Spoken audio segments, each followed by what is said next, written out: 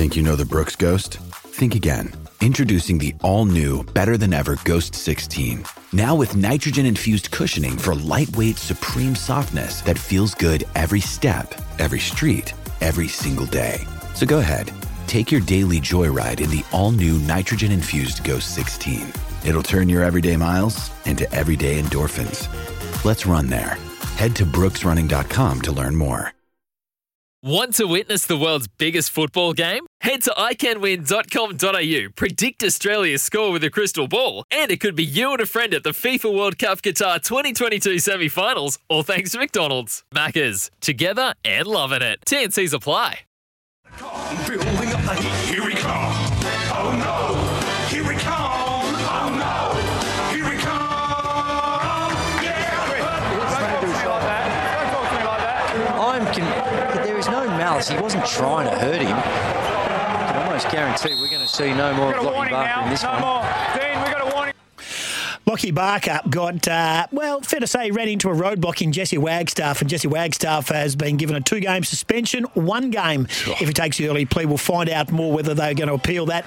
They have till tomorrow, 3 o'clock. One man who might be able to give us the latest on that is the coach of the Wildcats, John Rillie. Appreciate your time, John. What's your feedback? Good morning, boys. No comment unless you want to talk about Jesse's fantastic career, his leadership skills, or maybe my poor play calling down the stretch of that game. Oh, well, no, we won't. Well, we'll talk about Jesse. We're not going to pot you, though, JR. That's just not the way we roll here. You know that. Especially now that we know that you listen to what Goss recommends. You do. The shirt's been tucked in. You're looking impeccable on the sidelines now. Oh, maybe I need to ask Goss for more fashion tips just outside of basketball, and I might go, all right. No, I'm the shocker too. Yeah, I wouldn't. Hey, mate, just in regards to that, let's just touch on that. Just one comment. Were you surprised, Jesse? Are you surprised Jesse has to fight this charge, and do you expect him to fight the charge? Look, all I know is I've been removed from the NBL for over a decade, so I'm learning as I go through this. Well, I will say it. You're allowed to screen these days. I even came in this morning. I said to Goss, I said, I don't understand what's happened here. Is it like football where if a lot of the times if you choose to bump, then you're responsible for it? I said, is that the same in basketball now? If you choose to screen, are you responsible for the action? But it was just a legitimate screen, and it's the player's responsibility or the opponent's responsibility and his teammates to alert them that there's a screen coming. And that's not Jesse's style anyway. No, Jesse's one of the... He's a ball player and has been the old... Oh, it was Vlahov who was a dead-set thug. Yeah. Yeah, then absolutely. Did you see the clip that went around yesterday? The big screen that AV put on it was magnificent. But very much Jesse's a ball player, always has been. I hope you challenge it, and I expect him to get off. Yeah, nice work. Hey, just a brief one, though, for you, mate. Just down the stretch, I wasn't there, but I was looking at the score. I was at another event, and I was looking at the score, and I think you're up by 4 with 90 seconds to play. You just didn't... You've taken a crack here. You've said, I didn't call the wrong plays or whatever. Was it one that got away? Should you just simply have got yourself into a winning position at that stage where you needed, 1, to look after the ball, and 2, just run better plays?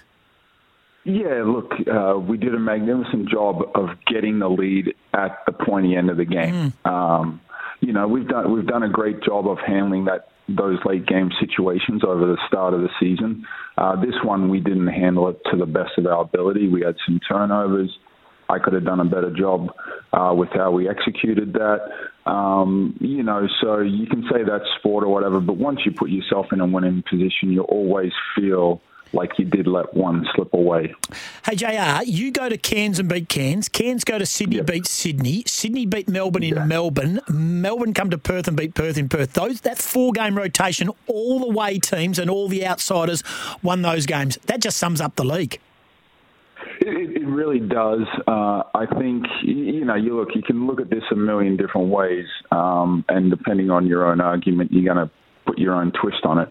At the start of this season, I think you're going to see I don't know, but let's say the first month, there's going to be a lot of jostling to see where your own roster's at and where the rest of the league is at, because there's been, percentage-wise, a large turnover in the league. So there's a certain, we just don't know the expectancy of where each team really lies in it all right now. Now, JR, you've taken advice from Goss, so you've tucked the shirt in to differentiate yourself from the players.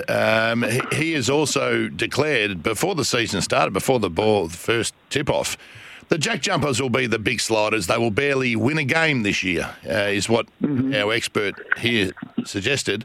It appears that he's wrong, and you've got a tough one. You've got a tough one coming up on Saturday. Yeah, look, I've been removed, as I said, from the game over here. They went to the grand final series last year. They've won 3 in a row, but people still kind of talk about, them not being this team. Now, I have tremendous respect for what that franchise is about. Scott Roth has done a good job. I think they're the team that is the most comfortable in their own skin at this point in time of the season. Totally agree. He is a super coach, and they just play hard ball. They stop you. They change the tempo of games. They're very, very good. Hey, will you get Tayshaun? Will he play in this game on the weekend? I'm always positive about this stuff, as you guys have probably figured out by now.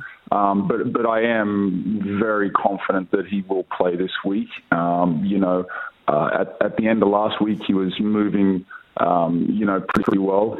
He could just beat me in a foot race last week, so he was, his speed was back.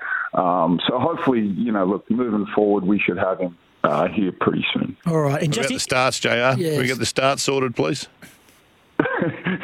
Yeah, we look. That's something that I've spent some time looking at, trying to evaluate.